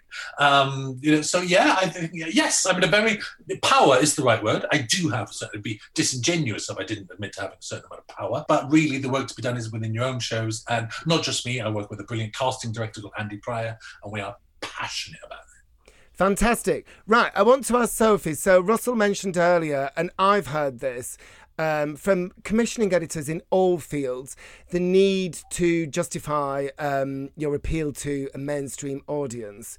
Do you think there's a danger of relying too heavily on big audiences to validate a queer-themed TV show or film? What I was going to say was, surely one that appeals solely to people within our community could be equally valid. Mishti's nodding. Tell us what you think first. Well, I think that in some ways we've been liberated from that model, haven't we? Because we've got all these different streaming services now, and I don't think they necessarily look at only viewing figures, and some of them don't even release their viewing figures, and they don't have advertisers, they have subscribers, and they also are interested in being creatively powerful, so getting good reviews and being prestigious. All of those things are also counting, and also what they want to represent themselves, who are they and what's their identity, and that's usually good drama, and those good dramas are being written by all kinds of different people. So I think in some ways we're luckily moving away from that just by the how our viewing is now being done. What do you think, Mishti? Do you agree that the streaming model has kind of liberated programme makers, if we're talking about telly in particular, in the sense that there's less of a need to prove that you're going to attract a mainstream audience, and therefore shows that may have been considered a bit more niche can get through? I think that it's more that shows that might have been considered niche are being demonstrated not to be so. Before, you'd have ads and things for TV shows, and you'd go, "Oh, right, maybe we'll tune in for that." Whereas now, I think obviously advertising still happens, but I do believe that it revolves more around kind of word of mouth, and maybe that's just something that I'm seeing within my own friendship groups. Maybe it's just because I'm in a bit of a bubble, but whenever I've watched a TV show, it does tend to be because I've seen memes, I've seen clips of it online, I've seen my friends talking about it, someone's recommended it to me, rather than me necessarily going through a magazine and reading what a critic's written about it or something like that. That's what us dinosaurs do. You used to read magazines to see what critics have written. Russell, you have something to say. Well, I think there's a great danger in looking to the streamers for the next Nirvana, because Netflix is going through an interesting phase at the moment, a kind of soft porny phase in terms of gayness, Young Royals and Elite, and which are very sexy shows, but and they're very clearly attracting the young gay audience. But the bigger these streamers get, the more they will eat each other up. They will conglomerate. We will end up with 2 or 3 huge streamers, and they literally need to financially succeed in China, where we are not remotely welcome. And that's where all these shows are heading. Do you see it, the future being much more on the traditional model of television then, Russell? Yes, I think we have to defend our rights now. It's one of the reasons I'm happy saying, Sophie, that we're in a Nirvana is I think they come to an end. And size of broadcasting now. I mean, this television explosion is enormous. It's, in many ways, it's a great time to be a writer. But in 10 years, when the big companies have swallowed it, there will be financial collapses, and your great big Disneys will become enormous and will consume other things. It's like Channel 4 is about to be sold off. Who do you think is going to buy it? A nice little Bloomsbury set of gays? No. A great big conglomerate will buy it. And then more and more that they need to fit a worldwide audience, and there are huge parts of the world that do not want queer stories on television. So, Russell, we've only got a couple of minutes left, and I want to end on a note of positivity. Is there nothing that we can do to fight this frightening future that you're predicting? I mean, people are fighting. It's like, I mean, within those conglomerates, I've talked to people who are fighting, even within Disney. You've got your High School Musical stuff in which there are gay characters. So you've got that Love Victor series. It's more of a cinema problem at the moment, but I'm worried that because the cinema is the big money spinner, that will drive all the industry. Yeah. But no, as long as there are people like us, like you, like within, there are always queer people within businesses working away, whether it's quietly or loudly, and they are brilliant and they get their stories told. Right, brilliant. Thank you very much. But just before you go, I've got to know about what you're working on at the moment. Are you working on? Please tell us you're writing another brilliant queer-themed series. It's going to be on telly soon. It'll be on ITV. It's not announced yet, so I can't tell. It'll be on ITV next year. It's rather camp. So yeah, it's a lot of fun. Woo! Too much death and disaster. It's a proper old laugh, the next one. So I love it already. You've said the word camp. I'm sold. Thank you. The future is safe in your hands. Thank you very much, Russell. Thank you. Thank you too as well. Bye, Russell. Bye. Bye. This is the Virgin Radio Pridecast. I am Matt Kane, and now I'm going to be chatting to our fabulous panellist, Mishti Ali. So, Mishti, tell us, you must be incredibly busy balancing life as a student at Cambridge with your work as a journalist. How do you do that? Now, how did you get out of the starting block so quickly? Well, it was completely accidental. I've always been the kind of person to have a big gob. I used to just kind of like tweet my opinions into the ether, and it just so happened that an editor followed me, saw one of these tweets and messaged me asking, would you like to write a piece for us on this? I did. It did very well. I was very lucky. And it's all just kind of gone from there. I've always loved writing. I mean, you kind of have to as an English student. So it just feels like a natural progression. But yeah, I'm very lucky. And in terms of your university life, you've written about Cambridge being a very white-dominated institution. You've already mentioned a few times your identity as a woman of colour. Do you think Oxbridge are worse than other universities for their levels of diversity, and why do you think this is? I do think so, and I think that one of the problems within this is that we lean too much on certain like terms like like BAME, it just kind of like clumps us all together. But then within that, you have groups that come from very different backgrounds. The Runnymede Trust actually did a study called The Colour of Money. And within that, they found that for every £1 of wealth that a white British family has, 90p of that will be owned by a British Indian family versus 10p which will be owned by a British Bangladeshi family, which I am, or a Black African family. So you see within like these different demographics, even though we have commonalities, class plays a huge factor into that. And we can't just be doing tick boxes, unfortunately. BAME is weird, isn't it? It basically means non-white. It's like othering everything that is non-white and lumping everybody together. So if you're saying that, then if you look at the problem in Oxbridge, does it all come down to wealth and actually predominantly wealthy people going and having sent their children to private schools in order to have the best chance of getting into our elite universities? I don't think it's just private schools. The thing is that unfortunately we do also see certain public sector schools having huge slices of the incoming Oxbridge cohort, And we need to make sure that that's something that's being spread out across schools. There has been a trend that I noticed myself at sixth form of private school students being moved to a state sixth form so that they could then claim certain privileges as a result. And I won't name names or anything, but I do know of people who have kind of gamed the system despite coming, and this is quite common at Oxbridge. It's been joked about at parties and things with people going, oh yeah, we've all done a bit of that, haven't we? And I'm sat there going, I've not done that. Well, can I just say, so I went to Cambridge after going to state schools. It's quite a long time ago now, and that certainly didn't go on then, but I remember it being a problem. But actually, you know what, when I went to Cambridge, for me it was something to be proud of. It was a real achievement. Later in life, I found that I have to kind of cover it up a bit, because people lump Oxbridge in with Eton, Harrow, and they just see it all as kind of white privilege and not seeing any of the other factors. And actually, it is possible to get in on merit, even with all these other things that you're talking about going on. It's quite a complicated picture, though, isn't it? Yeah. I mean, obviously there are huge privileges that come along with going to such university, even in terms of the way that you talk, the way that you carry yourself.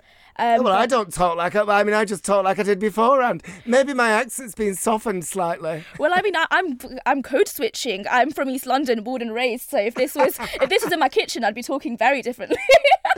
Oh, interesting. So you know how to code switch. Yeah, I mean, my mum was the first person in her family to go to university, and she went to LSE in the 80s, at a time when that wasn't a thing. She only came to this country when she was 9, and so she was very much, of the opinion that I bettered myself in quotation marks, and so I want my children to have the same kind of opportunities. Well, actually, tell me about your family, because you've written about having to leave your family to become the person you're meant to be as a queer woman. Yeah.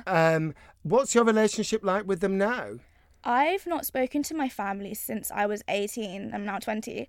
I did run away from home not long after getting my A-level results, to basically live life comfortably out of the closet. It was a lot more difficult at the start. I was homeless for a short period of time. I remember applying to university whilst homeless. That was interesting. But I've been very lucky. I'm in a much different place. But it could have easily gone a different way. And I know that there are lots of queer people who have been in similar situations and haven't had those same opportunities.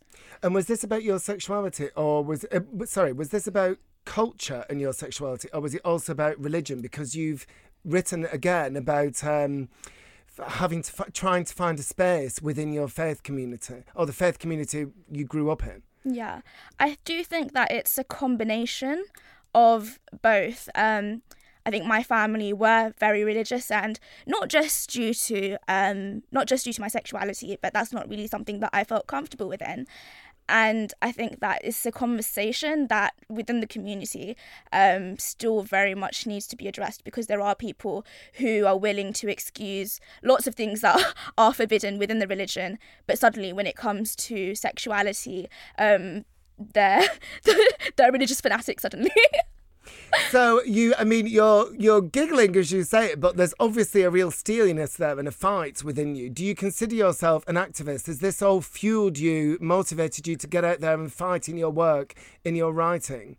I don't think I would call myself an activist, actually. There are things that I care about, yes, but I would call myself a journalist first and foremost. And as part of that, I enjoy telling stories of, people who are underrepresented, and if that constitutes activism, then I think that says more about the current climate than it does about me and my intent.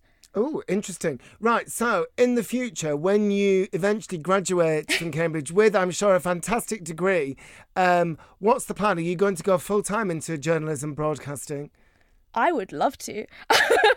I guess it depends on what the climate's like and who's willing to take me. Fingers crossed. There's lots of things that I'd like to do. I mean, sitting with two novelists is pretty cool. Yeah, I guess I'd kind of see where it takes me. All right, well, not just fingers crossed, everything crossed for you. Thank you very much. The Sunday Roast with Matt Kane. Virgin Radio Pride. Now, I'm going to talk about what we've got coming up, but just before I do, Sophie was very moved by what Mishti was just saying, and you want to come back, don't you, and make a little comment about it? Yeah, I was very moved, and I think, sorry, Mishti, I think people listening to that will be impacted by what you say. You know, obviously you're so brave, and I know that you're super intelligent and you're dealing with it, you know. But this is a big deal, and this is still happening present day to people, to young people, especially in their families. And, you know, we need to find ways of being able to support people, but also to understand and acknowledge that all the time that we think things are so great and they're getting better and everything, there are still a lot of people who for whom they're actually being separated from their families. So, Mishti, you're incredibly brave and wonderful, and I really respect you, and I'm sure that you're finding all the support because you're a very charming, wonderful person. But I just wanted to say, you know. And I absolutely second that. And I must say, for anybody listening, if anybody is struggling in a similar situation, you can contact AKT, formerly the Albert Kennedy Trust, the UK's National Youth LGBTQ+ Homelessness Charity, which deals with an astonishing number of young homeless people whose the principal factor for their homelessness is their sexuality or gender identity. Well, interesting as well. The next discussion we're going to have a much older queer person, a gay man who's possibly in his 70s, I think, who has a similar story of familial rejection in a completely different social context, which brings me on to the next topic, gay pardons. So, the new £50 note, I'm sure lots of you know, it features a picture of World War II Enigma codebreaker Alan Turing. Many of us know that Turing didn't receive any kind of honour in the decade following the war. In fact, he was found guilty of gross indecency for gay sexual activity and subjected to chemical castration. In 1954, Turing was found dead from cyanide poisoning, with an inquest concluding that the cause of death was suicide. In 2013, he was given a royal pardon. Then in 2017, a new law was passed, informally named the Alan Turing Law, which offers a pardon to all gay men who are convicted of crimes which are no longer considered crimes. So, for our next topic, we're going to be discussing whether these pardons are enough or whether more needs to be done to make amends. I'd like to introduce at this point our next guest, Philip Harper Deakin. He himself was arrested and punished for his sexuality.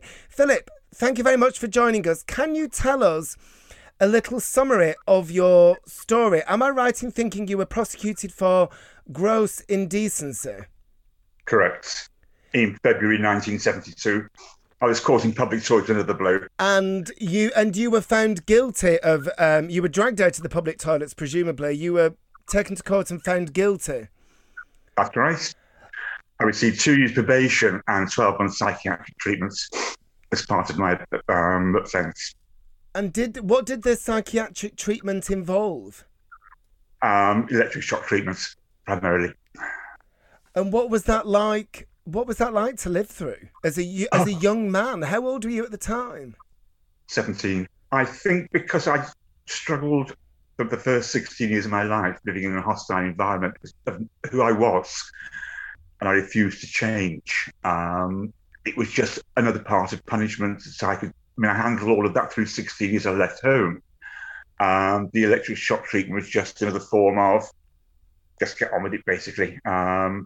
After the treatment, when I go cottaging, it lasted 4 months. I told my probation officer what I was doing was having no effects. I was quite happy who I was and what I was. I wasn't going to change, and he managed to get that part of the sentencing quashed. It's amazing that you hear so many stories of internalized shame and feeling that you're wrong and people feeling that they're wrong and dirty. It's amazing that you continued to feel, that sense of identity and who you were and refusing to try and change that. Well, I knew from a very early age I was different. And I just didn't fit in with the, working class background with my parents and my brother. And I refused to change. I couldn't justify why I should change. Brilliant, absolutely fantastic. But could you tell us, I've heard so many stories about the convictions ruining people's career prospects, social ruin. Did it affect your life and career at all? Not in the least. I mean, it was 50 years ago. And I've, once in the sentence never stopped, with jobs and work, everything else, and prospects and promotions. I've led a very fascinating life. I've done things I never thought achievable in my lifetime. And I'm still discovering new things. So basically, no, it didn't change one jot.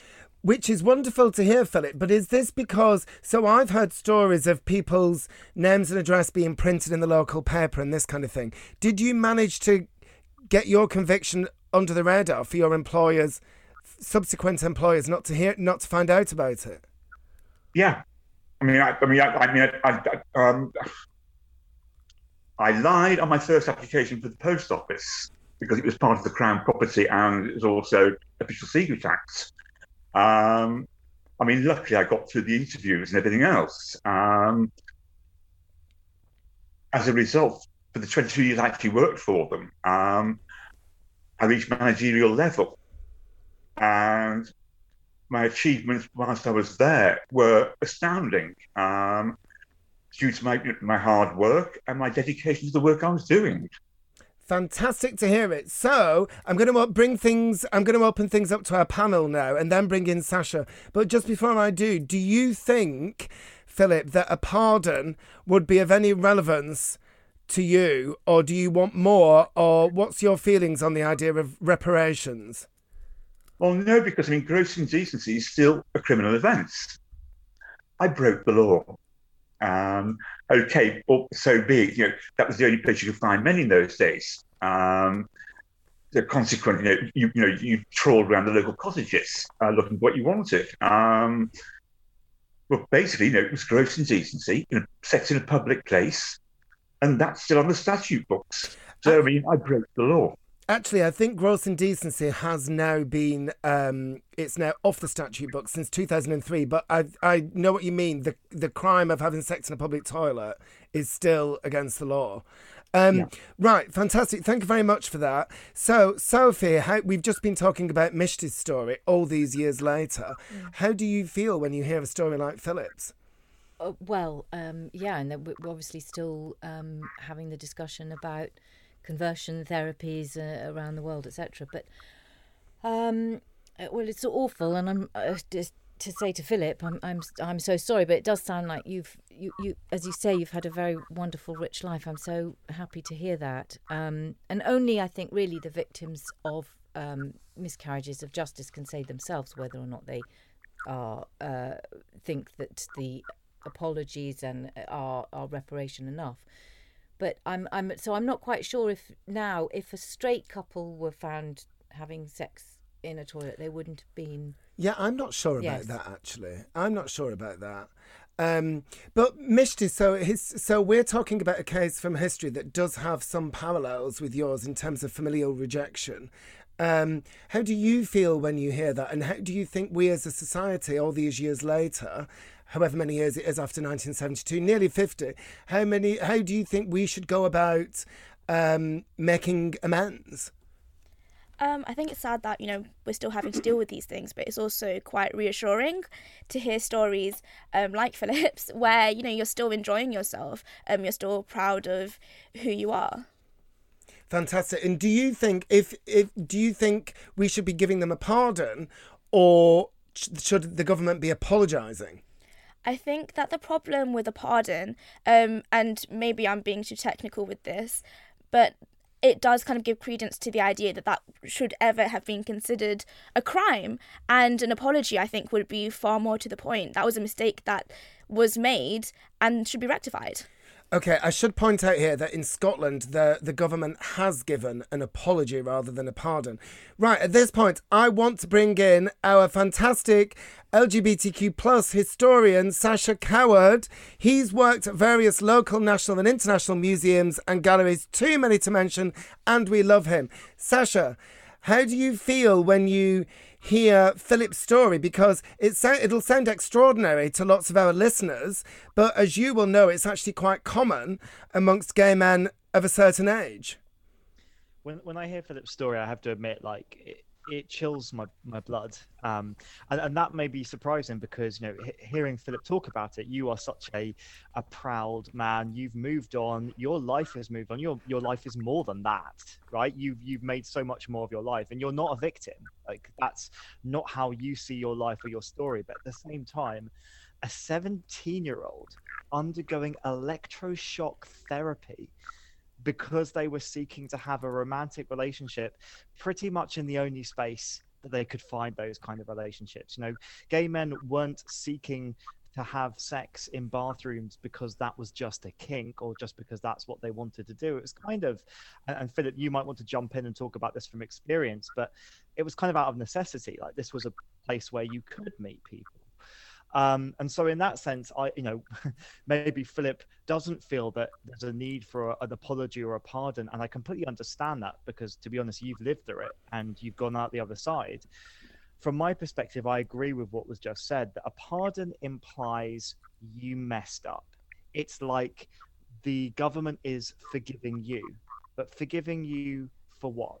And that's the question. It is about semantics, but it is more than that. You know, this has affected a lot of people. So we're talking 49,000 men who have been pardoned posthumously. That means after they died.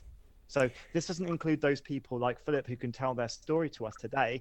These are gay and bisexual men who died and they have been pardoned. So this is a huge thing. Sasha, before we go back to Philip, can I just quickly ask you, what does this Alan Turing law, what does it actually mean practically? Does someone have to apply for a pardon? Or, you know, so all these people got them posthumously. So did families have to apply? Because some of the crimes still, as Philip pointed out, some of them still stand. And as I understand it, there's not been a blanket pardon. No, there isn't a blanket pardon. So for many people, you are still required to write in and request your pardon. There have been certain cases, like these posthumous cases, some of them have been dismissed automatically if they're at a certain type of prosecution. But for many of them, it requires you to write a letter in to get your apology. Which is another level of many people who have either moved on beyond it or who are embarrassed about it. It's a time in their past that was humiliating. Getting them to write a letter doesn't seem good enough. Okay, so let's come back to Philip. So, Philip, I know that you've said that your life wasn't massively affected by what happened, but if you think about other gay men you knew, and some of the stories we've all heard, we talked about pardons, we've talked about apologies.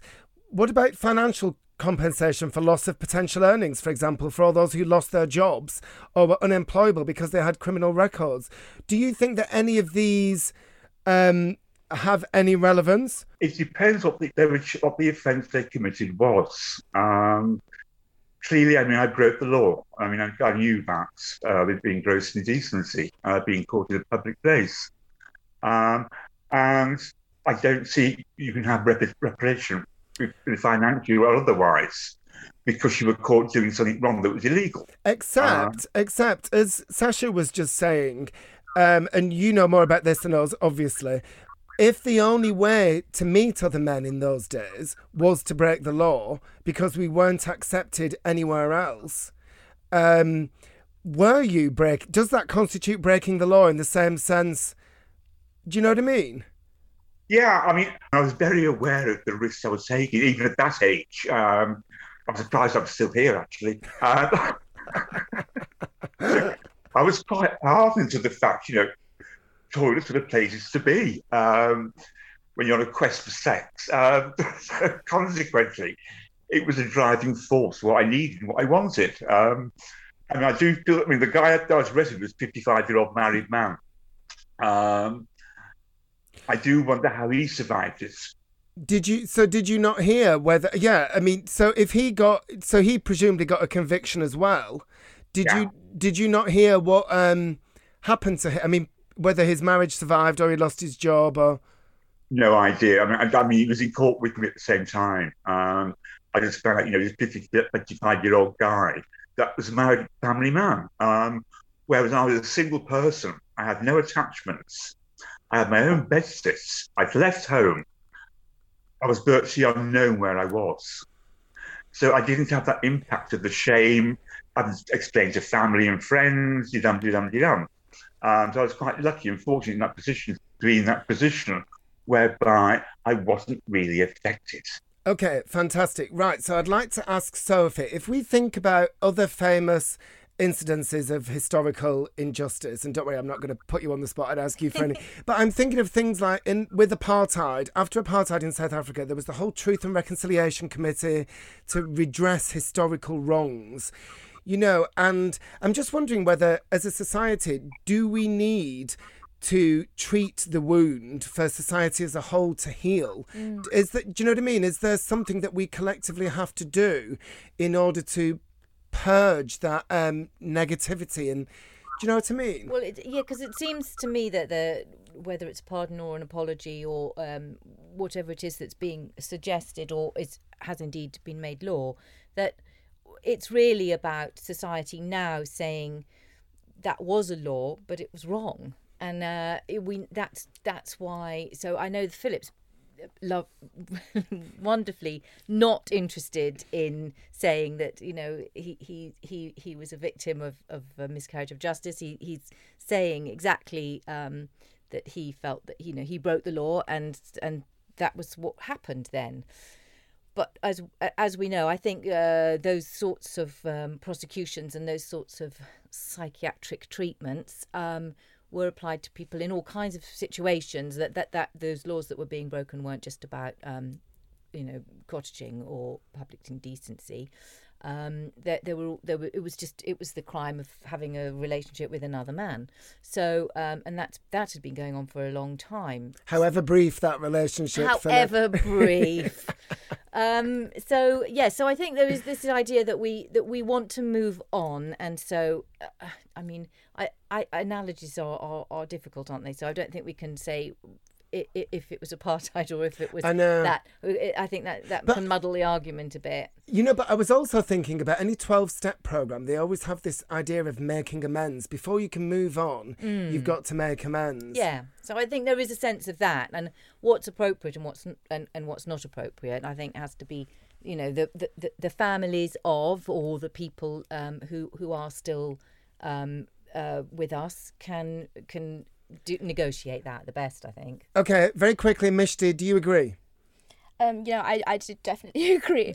I think that particularly what you were saying about the problem is in, again, analogies with comparing it to a 12-step program. These are steps, these are building blocks towards something more. But I think the problem is that because it's such a deeply rooted problem within society, and there's that very British unwillingness to actually address things candidly, this needs to be an ongoing process. It can't be one single bill that's passed and then, we've done our bit, we've pardoned them. What more could they want from us? This needs to be an attitude that's taken forward. And unfortunately, with the current state of, LGBT rights and the kind of prevalence of TERFs, particularly in British media. That is, just for anybody who doesn't know, trans exclusionary radical feminists. Yeah. I think that there's a lot further that we need to be going.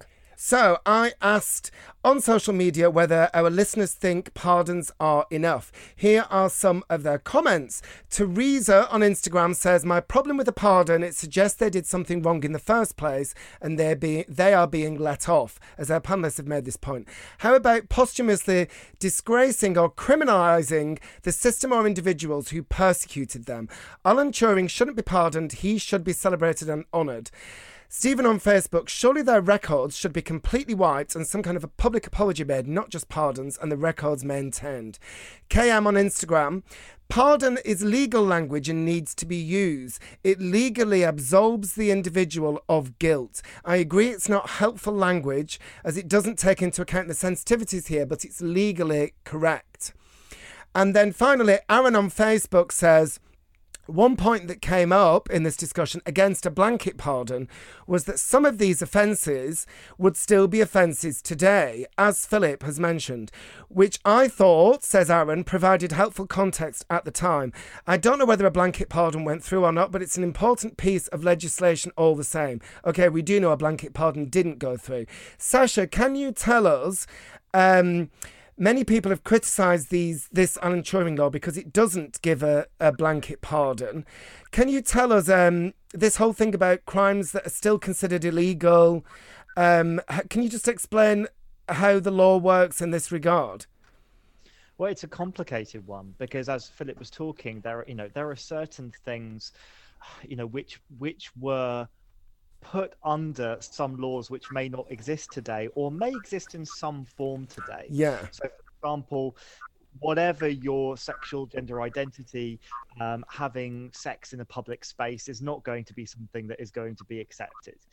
But then you've got the added layer of the fact that the reason police officers were going into men's toilets to look for people to arrest, right? It wasn't just because they were trying to do due diligence. It was because they were trying to find a way to persecute gay and bisexual men.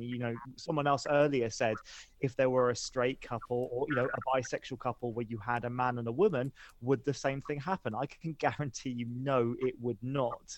I'm sure they'd get a stern telling off and be told to leave the lavatories, but it wouldn't be the same situation. And this is the complexity, that even though it was about gross indecency, many of these cases, the reason that these were put into place was because there was no law at the time, there were in the past, that said it is illegal to be gay, we will arrest you for that. So they used the gross indecency law as a way to do that anyway. Yeah. So you do have a very messy situation. And obviously there are some things which happened in the past which should not be forgiven or pardoned. You have to go through with a tooth comb. You have to be careful of what you choose to wipe off. I still would argue that a pardon isn't good enough. Okay, brilliant. Right, I'm going to come back to Philip in a minute. I just want to move the conversation on a bit so we can be a bit more inclusive and talk about the situation with lesbian sexual activity in the past. So, Sophie, as our lesbian on the panel, as we know, lesbian sex was never actually illegal because it wasn't officially recognised. This obviously... meant that lesbians avoided prosecution, I should say. But this brings about challenges of its own, lesbian erasure. What are your thoughts about this? And as this was such a silent problem, is there the oppression lesbians faced? Is there even more of a danger of the people who lived through this being forgotten, their stories just not even being known? That's an interesting point. And women traditionally have been given psychiatric treatment when they misbehave according to the rules of society. So, locked up for all kinds of reasons. Sent to lunatic asylums as hysterics. So I imagine that those sorts of things would have been happening in families privately, but they wouldn't have been in the public domain and in the same way, obviously, because they weren't in the legal statute. But I honestly don't know. I don't know what the answer to that is, but I imagine, yes, that there were quite certain, obviously erasure, but certainly that there were people, women who were given psychiatric treatment for being gay. It's interesting, though, isn't it, that we're sitting around so-called experts on gayness and lesbianism, and we don't even know. This is how much our history has been denied to us, actually. Yeah. And I do think lesbian erasure has, the fact that it wasn't a crime in some ways, great, but in terms of a criminal conviction. But it has led to these stories being forgotten. Mishti, do you feel, as the youngest person in this discussion, do you think there can be a disconnect between certain older and younger members of our community and a lack of knowledge of queer history? And if so, how do you think we can address this? I definitely do think there has been. I think particularly following It's a Sin, one thing that I noticed on social media was people romanticising this idea of a lost generation, but actually there are plenty of queer elders to go and have a chat to, still people who, if you build that relationship, you are able to talk to and learn from. I interviewed a few for a piece that I did on the show, And like I said, I learned a lot even in that brief interaction. And I think there is a trap that some people can fall into of going, kind of woe is us. But it's all about, I think, also ourselves putting the effort in. And I think also making sure that queer elders are in the public eye. There is a stereotype possibly, but maybe one that holds a grain of truth within it. The idea that within the queer community you have like an expiry date when once you turn 30 and then you're no longer palatable. Oh, well, I'm well expired then in that case. Well, it's one that I've heard. The truth of it, I'm not sure. Right, so you mentioned queer elders. I love this concept. We've got a queer elder in the conversation in the shape of the brilliant Philip. Do you think, as a queer elder, knowing this public eye that we're putting you into, are some younger people guilty of just wanting to move on from the persecutions of the past, enjoy the freedoms of the present, and not pay any attention to our shared history as a community? I think they think they've got it all too good now.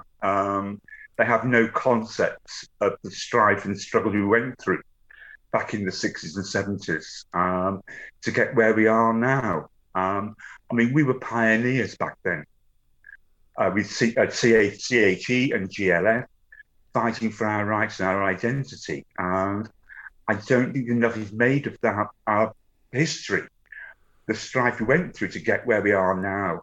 And it's all taken for granted. Okay, so absolutely one person who's agreeing you because he's nodding very vociferously is Sasha. As a historian, what can we do to... It's so interesting, isn't it? Because we're the only minority community who don't usually have parents who are members of the same community who can pass down any kind of sense of shared cultural history. Mishti's brought up the concept of queer elders. I love that. How can we elevate them to a position of, what can we do to draw on their stories so we don't forget them and we give them honour them as they should be honoured? I think for me, I'm just a huge advocate for queer history, for, going back and doing your reading and doing your research and doing your understanding and also talking to people because, queer elders, older queer people, they are there to talk to. They may not be in the nightclub that you're going to, but you need to go and seek them out because we do stand on the shoulders of giants. We would not be having this conversation. There would not be a radio show where we could sit and, chit chat about, queer pardoning gay men and bisexual men. That wouldn't happen if it wasn't for the people that came before us. And I think it's a two-way street. I think there is a really upsetting disconnect between queer younger people and queer elders, where there is a lack of information, a lack of communication, where the younger queer audiences can be guilty of thinking like we know what we're doing, that's in the past, we're beyond that now, we don't need to worry about it. And then I imagine that there's also an issue with a number of older people who are feeling disconnected from this queer youth, not able to talk to them. All right. So a couple of things that have been suggested, or that I've seen suggested in the press or on social media, is the need for a national queer museum or some kind of monument to the pioneers from the past. What do you think of either? I mean, we're talking about how important it is to talk and pass on stories. How important is it, do you think, for some kind of official recognition in that shape? I think you're talking about the Queer Britain Museum, which is a kind of proposal to build a brick and mortar museum for queerness. What do you think about that? Do we need that? I think if it was, firstly, it needs to be built very carefully. It is such a complex issue, but in theory, it could be incredible. It could be a really amazing resource for all ages. But I guess for me, it could let some museums and places get off scot-free, because every single museum is a queer museum. The British Museum is a queer museum. The Natural History Museum is a queer museum. By making one space, you can almost let other museums off by saying, oh, well, we don't need to do it because it's in the queer museum. And you end up ghettoizing queer history when actually it's just a chapter in history. So I don't fall down one side or the other. I think it could be incredible, but I also think, that doesn't let off any single museum. You're brilliant. Sophie, what do you think of what Sasha was just saying? Yeah, no, I agree. I mean, it's an interesting discussion, isn't it, about ghettoising and, when we think now about having certain spaces and dedicating things to... I don't see... if it was... It shouldn't do that, obviously. It should still be that the other museums and other spaces still have to include queer history and queer stories. But I like the idea of having a museum. What about you, Mishti? Do you like the idea of having some kind of national monument? We've got monuments to people who died in the war, and there's a monument on Park Lane to animals that died in the war, and very important. I know, and I do like that monument with the horses. But if we're going to honour horses that died in the war or wars, I can't remember. Do you think should we have some kind of monument to gay people who literally lost everything and often their lives or took their own lives? What do you think? Would that serve as a reminder? I think that we do need one, but my immediate concern, and I keep harping on about this, but it's because I think it's very important. My concern would be who's actually involved in building those spaces and making sure that those spaces are accessible and are diverse. Recently there was the scandal around even Stonewall, with volunteers of colour facing a lot of racism within the institution. And if that's what we're seeing in one of the biggest, LGBTQ rights act charities in the UK, then how can we ensure that if such a project was to go forward, we wouldn't see those same things? And one of the things that I love at the moment with the internet is that there's a lot of grassroots efforts, which I think have been a lot more successful in ensuring diversity. Jason Okundaye has started the Black and Gay Back in the Day project, basically archiving. Yeah, it's incredible. And I know there's another similar one for South Asian queer history in the UK, run by two academics whose names I cannot for the life of me remember. But when people are given those spaces to do that, they do it very, very well. And I'm just concerned about whether or not that would continue in such a space. Okay, fantastic. So we brought up lots of points. I want to end by going back to our queer elder, Philip. Actually, go on, Philip. You're holding up your finger. Is there something you want to say before I ask you a question? Yeah. I belong to AGB Pride Group, and I've already done an interview about growing up in the 60s and 70s. He's now archived in Manchester Library. Fantastic. Right. So, Philip, can I just, bringing us back to the central topic we were discussing, can I read out a comment from a listener we've had, Tom on Twitter? He says, a pardon is tantamount to forgiving someone for a valid crime. The only one who could be pardoned in this situation is the UK government, and I am not ready to offer that pardon yet. Do you pardon the UK government or forgive the UK government that of the time that convicted you and branded you a criminal?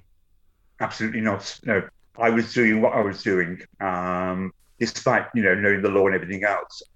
I have no option, and not wanting to refuse who I was and my true identity. No way at all. Fantastic. Thank you very much for coming on and sharing your story. You're very welcome. Thank you very much to Sasha for being brilliant as ever. The Sunday Roast with Matt Kane. Virgin Radio Pride. And now, just to end with some light relief, I would love to talk about Strictly, because this week it was announced that celebrity baker John Waite, love him, is joining the next series of Strictly Come Dancing later this year. He's set to compete in the first all-male partnership.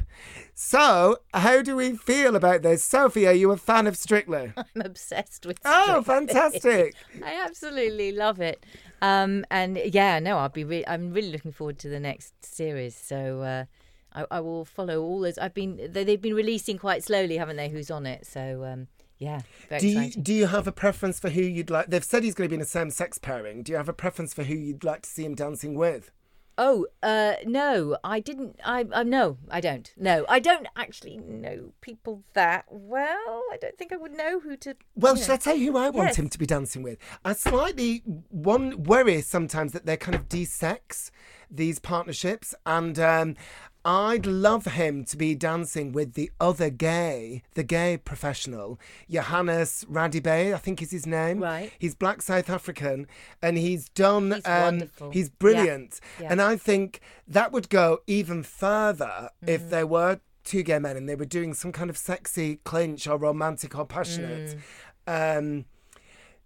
What do you think, Mishti? Are you a fan of Strictly, or is it for old people like me and Sophie? I'm really going to disappoint you. I've never watched Strictly before in my life, and I don't know who that baker is.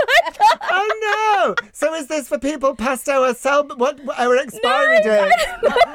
My kids do not watch Strictly. Oh, do they not? No, I can't say I've ever known what's going on. All right, so quite seriously then, we've talked about representation in the mainstream media. We were talking about the narrative arts. Russell T Davies made a point about the soaps having massive penetration amongst society, and they have a real power. The same is true of Strictly. I'm pretty sure it's the most watched, certainly, entertainment programme, or has been for a few years. All right, we can talk about this as a bit of light relief, but surely there's real power there and real capacity to bring about change. Oh, no, yeah, no, I do agree. But I also, I'm not an expert on this, but I also wonder how viewing patterns are changing, both when it comes to soaps and things like Strictly. Are people willing to tune in every week or every day? Because, now when you can binge watch things, why wouldn't you? I like to be able to do things at my own ease. Well, the way they calculate ratings now tends to allow for catch up, and they give you the overnight figures for people who watched it, and then they give you what's called the consolidated figures. So I think when it's called the sorry, I suddenly realised I might be patronising you here, but when it's called the highest rated, I think that includes that, even if people do binge watch. So it could still have a big impact on attitudes, do you think? But would they not still have to wait a week before they were able to watch that next episode, even if it was on catch-up? Oh, I see what you mean, yeah. Right. I don't know whether or not people now in this era of TikTok and Instagram Reels would have the attention span or focus to wait a week for things to happen. Well, I don't watch TikTok. I do have the attention span to watch it, usually the old-fashioned way when it goes out, but sometimes I catch up on it a day or two afterwards, actually. There's quite a lot of Twitter stuff on when it goes out as an episode. It's one of those sort of live Twitter events, isn't it? So that's quite fun. I mean, obviously for ancient people. Like us. Did you watch, Sophie, Nicola Adams was the first. I absolutely loved it. Yeah. And I was so gutted. I know. Was it Katya got COVID or something and they had to pull out? Yes, there was an injury or an illness. Yeah. I can't remember which, but yes, they had to pull out quite early on. But yeah, that was so great. I mean, it was she's so fabulous brilliant. anyway. Yeah, it was so brilliant, and in terms of representation, and a woman of colour, a lesbian of colour, dancing with a professional partner. I thought it was a real moment, actually. Yeah, I did too. It was a big shift. I mean, I think that they've come a long way on that show, because they definitely wouldn't have thought about that 10 years ago. Well, and also, can I just say about this show? Now, I don't know whether Mishti's going to be able to... We're trying to convert you here. I know, we're trying to convert you. But one thing I find interesting about it, ballroom dancing and the tradition of it, you've got very traditional, rigid gender roles. The man leads and directs the woman around. The woman's a bit more decorative and pretty and passive. And it's very binary. And they often say with same-sex couples, oh, it's difficult because who's going to be the leader? And when you start thinking about this, it gets us quite close to the kind of who's the man and who's the woman thing that we often get asked in queer relationships. I'm surprised that the tradition of ballroom dancing as an art form hasn't been put under any pressure to kind of loosen its rigidity on the binary a bit. Do you know what I mean? Well, I think they do that. I mean, and I think they have been doing some dances on Strictly where they've been doing same-sex dancing en masse. I think they've done the group numbers. In the group numbers, yeah. And I think they're definitely pushing those boundaries. I mean, and I think there is a strong tradition of straight same-sex couples dancing together. Yes. I think there. So, but yes, obviously, the moves themselves in a lot of formal dancing are very gender stereotyped. Yeah. And it can Or be prescriptive. Yeah, and it can be quite difficult, as I understand, from the point of view of scoring. You know, when it comes to the technicalities of the moves. Right. Well, that is something we can learn and develop, isn't it? Yeah, I think that's what they're doing. Do you think, Mishti, that is any of this what's partly put you off? The fact that it is so kind of old-fashioned gender roles in ballroom dancing? I don't think so. I think it's just that my family had we had shows that we liked watching every now and then. For us, those were Bake Off and The Apprentice. Oh, really? And we all sat down for those. But beyond those 2 seasons... All right, so here's a question for you. Do you think, was it a Bengali woman who won Bake Off? Yeah, Nadia Hussain. Yes, I've forgotten her name, sorry. Do you think the fact that, so you're talking about seeing yourself represented, I'm trying to make a point about Strictly now, doing a good thing with John Waite and his same-sex partner. Do you think being in a Bengali family and seeing a woman not only compete but win and being widely celebrated for it, did that have a big impact on you and your family? I think it was nice to see somebody winning, but I don't think it had that big an impact, probably because of the way that my mum raised me. I mean, she went to university at a time when most Bengali girls, people her age, people that she went to school with, were getting married off at like 18, 19. And then she was doing, her bachelor's, she did her master's. She was even going to do her PhD until she went, you know what, maybe it's time for me to settle into the expectations that people have of me. And I think growing up around a strong female figure for me has more of an impact than anything else, and I think that's probably something that would ring true for other people. Yes, it was nice to see that somebody in a hijab was being, held as not an English rose, but something similar, a British treasure. Yeah, a national treasure, yeah. But I also question how much of that was about, being palatable. She's lovely, yes she is, but baking cakes and talking a certain way. And oh, well, it's exactly what we were saying before about stereotypes in being a respectable, palatable gay for mainstream society. But let's try and be positive about Strictly. So, Sophie, as a fan of the show, so we've heard Mishti talking about how she was almost spoilt in a way by having a strong mother in her family. So some young gay or lesbian kid who doesn't have queer-friendly parents and watches Strictly and sees John Waite dancing, hopefully with Johannes, do you think that could potentially have a big impact on that child? Yeah, have a big impact on the child, and also on the wider community about, the way that changing hearts and minds. I mean, that makes a big difference, doesn't it? Fantastic. That's a brilliant point to end at. Let's hope he wins. Good luck to John Waite. That is about it for this week's show. Thank you so much to all my guests: Sophie Ward, Mishti Ali, Russell T Davis, Philip Harper-Deakin and Sasha Coward. I'll be back with a brand new panel and some brand new discussions at the same time next week. Drop me a line if you've enjoyed the show, if you want to share an experience or want to have your say. If you're looking for us on social media, use the hashtag Virgin Radio Pride. We're on @VirginRadioUK and I'm on @MattCaneWriter.